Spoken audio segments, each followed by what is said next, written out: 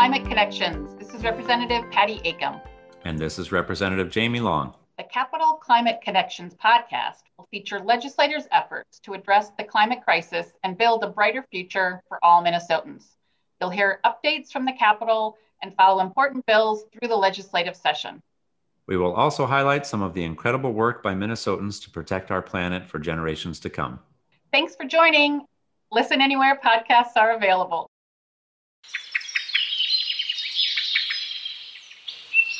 Welcome to Season 2 of the Capitol Climate Connections podcast. I am your co-host, Representative Jamie Long. And I'm your other co-host, Representative Patty Acom. We're so excited to be back at the Capitol for 2022, and we just kicked off session this week as we're recording this podcast, and we had a pretty big announcement last week, didn't we, Representative Acom? Yes, we did. We have some exciting plans for this session. And we, with the Climate Action Caucus, rolled out our ambitious science-based climate action plan. So Patty, can you tell us just a little bit about why we did this? What was the goal of having the climate action plan out there in the world? Well, it's really because just even in looking at what's been happening in Minnesota, we're watching the climate change before our very eyes. We're seeing unprecedented droughts, and we saw the tornadoes in Minnesota in December. And so it's clear that our climate is changing, and we need to be acting boldly to address that change now. And so we wanted to put together a plan that was, based off of the framework that we put together, the Climate Action Caucus put together back in 2019. And so we wanted it to be multi-sector in its approach. So addressing everywhere greenhouse gas emissions are coming into our system. And we wanted it to be broad in approach. And while it's not going to, if we do all of it, it's not going to solve the problem. It's a really big step in the right direction. And this session we're coming into, we have the benefit of a historic budget surplus, the biggest in our state's history, almost $8 billion that we have available. So what were we shooting for in our Climate Action Caucus plan as a portion of that to deal with the climate crisis?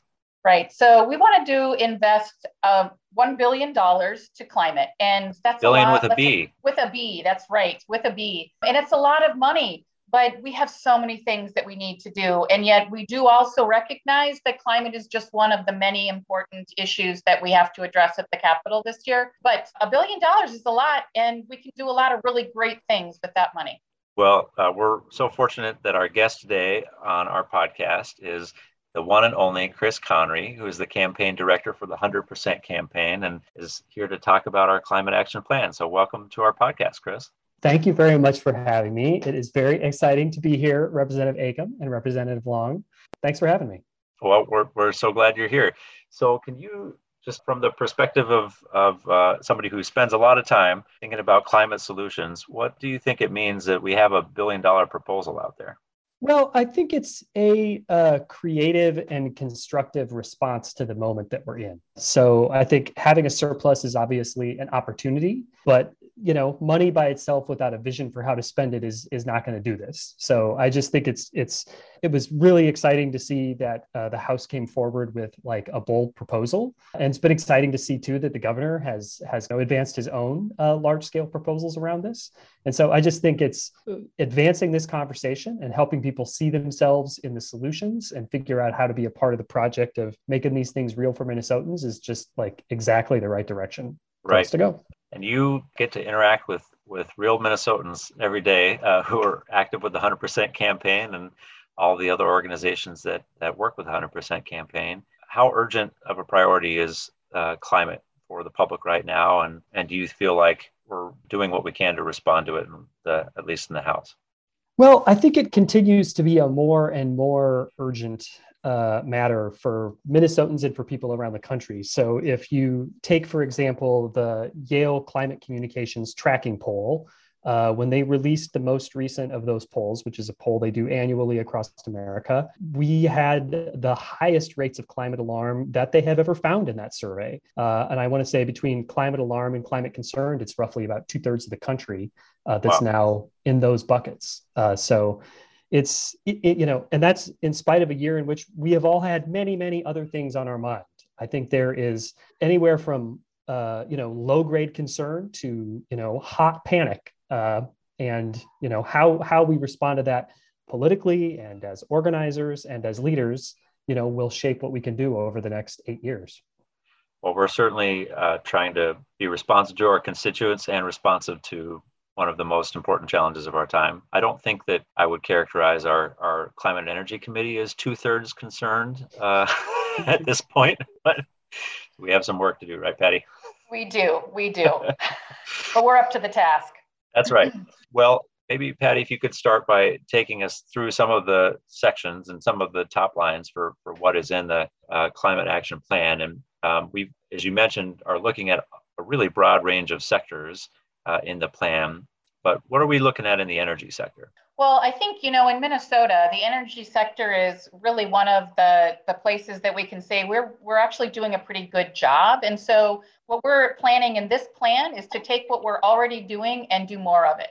And so we're finding that we can deploy more solar energy. And so finding places that it makes sense to do that. And public infrastructure is a good one. Also looking to make sure that because we're going to rely on renewable energy and some of our fossil fuel energy plants will be going away in the future, we really wanted to be very deliberate to make an investment in communities that will be losing those fossil fuel coal plants or natural gas plants. And so looking at that transition to make sure we're addressing that so those communities aren't being forgotten and kind of left behind. So we want to prepare for the future. Right. That's really important. And we also are doing quite a lot in the built environment and looking at our buildings. Chris, could you talk about some of the priorities in that section? Yeah, one priority that really leaps to the top for me is increasing investment in what's called the Weatherization Assistance Program.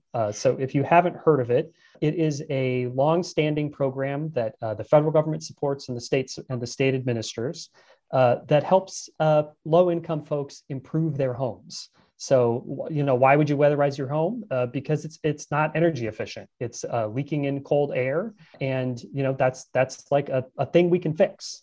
And so this program, which specifically is for folks who use energy assistance programs, is kind of at that sweet spot of kind of climate action, where we're both saving the energy that we use and we're making the state more fair and more equitable. So the proposal from the House was to put $150 million into that program. That, as large as that number sounds, still would not meet the unmet need for people who need homes or apartment buildings improved in Minnesota, but it is a good down payment. Right. I'm pretty pumped up about that too. And in Minnesota, the numbers that I'm familiar with, I think we only do about 2,000 homes a year weatherized. Our neighbors to the east, Wisconsin, do about 6,000 homes a year. So they've got quite a head start on us. And I think this would get us to 10,000 or more homes a year, which would be pretty meaningful. And I just want to also add that in these investments will save homeowners money in the long run. And so not only is it good for the environment, it's also good for people's pocketbooks. And certainly energy affordability is something we're hearing a lot about now with price spikes and in natural gas and across the board. Well, that's really exciting on the building front. In the public lands area, this is something that we haven't, I think, been as focused on sometimes in the climate conversation, but is really critical. Patty, can you talk a little bit about some of the things you're excited about in our lands proposal? Yeah, what I love, my background is in natural resources. And so this is probably the space that I appreciate the most, because really what it's looking at is natural forms of carbon sequestration. And so our environment can take care of itself if we don't get in the way. And so there's a lot of programs here that in Minnesota we have been doing and we've done well. And so it's, again, kind of adding into things that we know how to do and do it better or do more of it. And so it's, investing in soil health practices to ensure that, and I will also maybe back up and say, so many of these things not only are helping climate change, but they're also helping our water quality issues. Clean water is certainly a resource that Minnesotans value. We're the land of 10,000 lakes. And so clean water is important. And we know we've got some issues around water quality in our state. So all of these will also be helping water quality. And so it's, helping build up and make more, it's planting trees, it's doing conservation reserves. So setting lands aside. And as I said before, building on soil healthy practices. That's great. We know that when the state pulls together its climate impact study on how we're doing on meeting our climate goals, that lands is right up there with energy use and with transportation as one of the top three. Yeah, I think that you're absolutely right. And so there's it's so much potential there. And I think it's time we dig in more. Well, and that other top three is transportation. And that usually, at least in the last two reports from the Pollution Control Agency, that's been the number one source of climate emissions in our state. So, Patty, what are some of the pieces in the transportation section that you're excited about? Well, as we know, what we need to be doing in transportation is electrifying our transportation system. And so it's looking for opportunities to do that and to kind of reduce vehicle miles traveled. And so boosting up our transit, and especially bus rapid transit. We have several lines that we could get up and going right away. And it's, electric vehicles are important, and Minnesotans are interested in purchasing them. So finding rebates or providing rebates to be able to incentivize that, get people transition to that, to think about it. And, electrifying metro transit buses and school buses.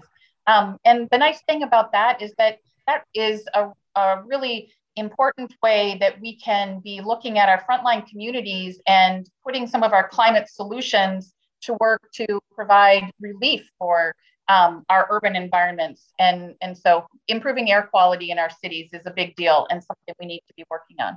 That's great. And I think of the total proposal, more than a third of our investment is going into this transportation space. Yeah, and it's justifiably so, to your point. So largest sector with greenhouse gas emissions. So we know we need to put effort and energy, no pun intended, in this sector. So it's important. It sure is. Well, the fifth bucket that we have in our climate action plan is adaptation and resilience. We know that even as we're doing everything we can to mitigate and solve climate change, that there's going to be impacts in our state. And so this is a really important topic too. Chris, could you talk about some of the pieces in this section that stick out to you? Yeah. Thanks for asking me about this. We, the campaign, really believe that a focus on adaptation and resilience solutions is just critical, because it's one of the ways you're getting at the folks who are going to be most impacted by our changing climate. So if you picture, part of what you're doing on one side of the ledger in climate work is you're trying to reduce emissions and make sure that, we're slowing the impacts of a changing climate. On the other side of the ledger, we've got to be getting ready for the impacts that are baked in at this point. And so how do we deal with floods? How do we deal with hotter summers? How do we deal with more extreme and less predictable weather?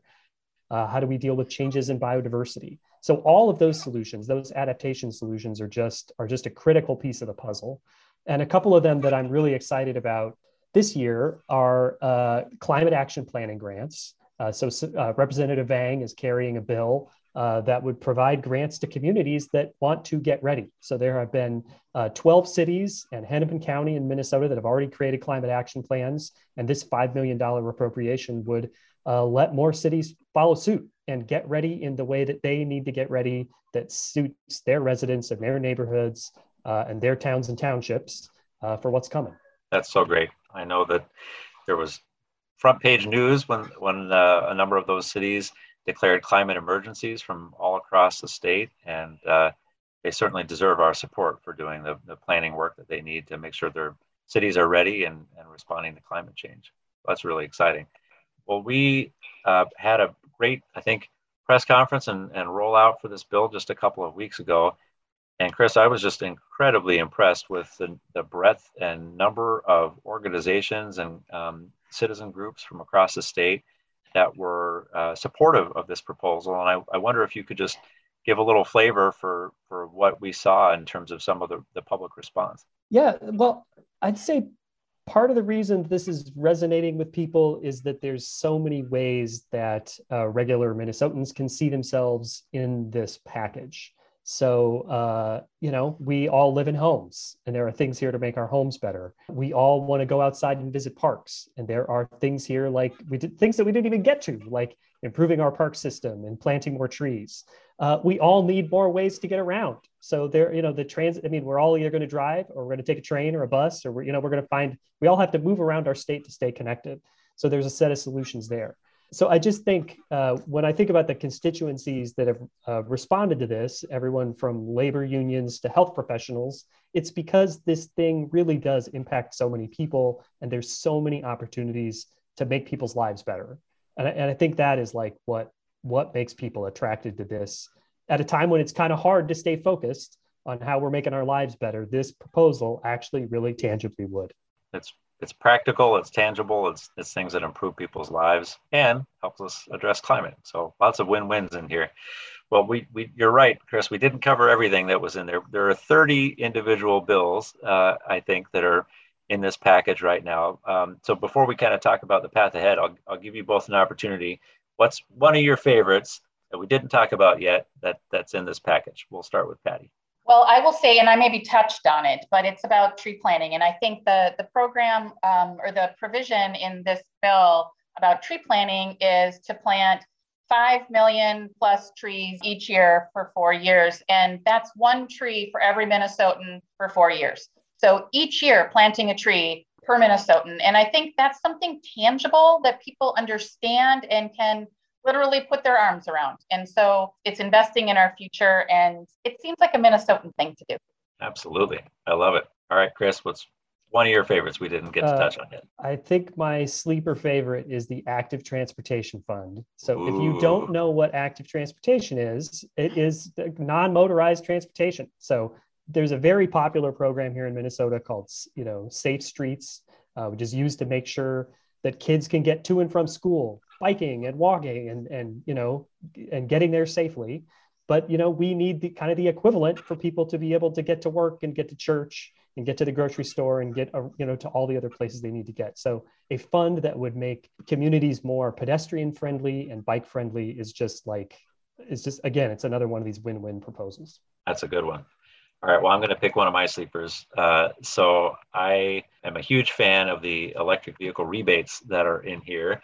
And we know that we've seen some incredible press in the last year for electric vehicle manufacturers. And we know that this is the direction the industry is headed, but we still face a little bit of a premium on the upfront side for a lot of electric vehicles. And so being able to have the state help out with that in the short term would be a big deal, try to bring down the cost. And we've, in the proposals that we've had in the House, have also focused on used vehicles and making sure that we're trying to help those who might not be able to afford a new vehicle get access to these as well. So pretty excited about that. And that's my sleeper pick.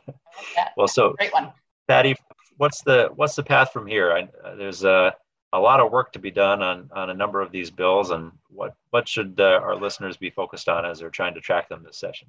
Yeah, it's a great question. There is a long path ahead. This is just the first week of session. And so, as you said, there's 30 provisions. And so each provision has a different author. So I guess maybe there are a couple that have a few different ones. But so each of those bills are going to travel through the legislative process independently. They'll go, make the committee stops that they need to make, get the input, and be shaped into something that will ultimately go to the House floor, probably along with committee omnibus bills. And so I think that as far as tracking it, that's a great question. I think we need to figure out a way to, maybe we need a tracker on our website, because we can, maybe not a bad idea. Good idea. Thought of that. So, right now you can find out more information about the provisions on the Climate Action Caucus website and look at the climate action framework that we had put together before. And so, stay tuned. Maybe we'll see if we can't get a bill tracker on there too. I like it. So we got 30 bills making our way through the House. So then they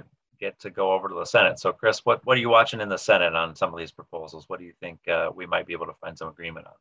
Well, I actually feel pretty optimistic about the Senate. I think there are a number of these proposals that have either been voted on recently as last year in the Senate, or that have in the last legislative session or previous legislative sessions have had Republican authors. And I think many of these proposals have significant co-benefits that, even if climate's not your thing, you might still want your constituents to have better, safer, cleaner, more affordable homes. So you can sign up for that. So to lift up a few that, just recently, both bodies have supported bus rapid transit. In recent years, both parties and both bodies supported solar on schools. So the idea of putting more solar on more public buildings is totally viable, I think. A whole set of the working land solutions that Representative Acomb talked about, where they were funded last year, they could easily be funded again. So right. I think if session settles and there is a deal, and if anybody gets anything, I think that some of these proposals will get something. So provided the whole thing doesn't crash and burn, I feel optimistic that this will be a part of the final package. No crashing and burning. Yeah, right. Are you talking about the session or our planet? Oh, no, just session. Just session. Okay, good. Well, Patty, you get the final word on our climate action plan and the path ahead. I feel optimistic. I'll leave it short and sweet. I feel optimistic. Me too. Well, thank you, Chris, so much for joining us today and for the 100% campaign's terrific work on so many of the priorities in this bill and beyond this. Well, thanks for having me. Just for the record, I think this is the first podcast I've ever appeared on. And wow. Relatively painless. I've really appreciated it. Thank you for inviting me. You're a natural, Chris. And my dog only barked once. Not bad. Pretty good. All right. Well, thanks everyone for tuning in for Capital Climate Connections, and we'll be back again with you all soon. See ya. Bye.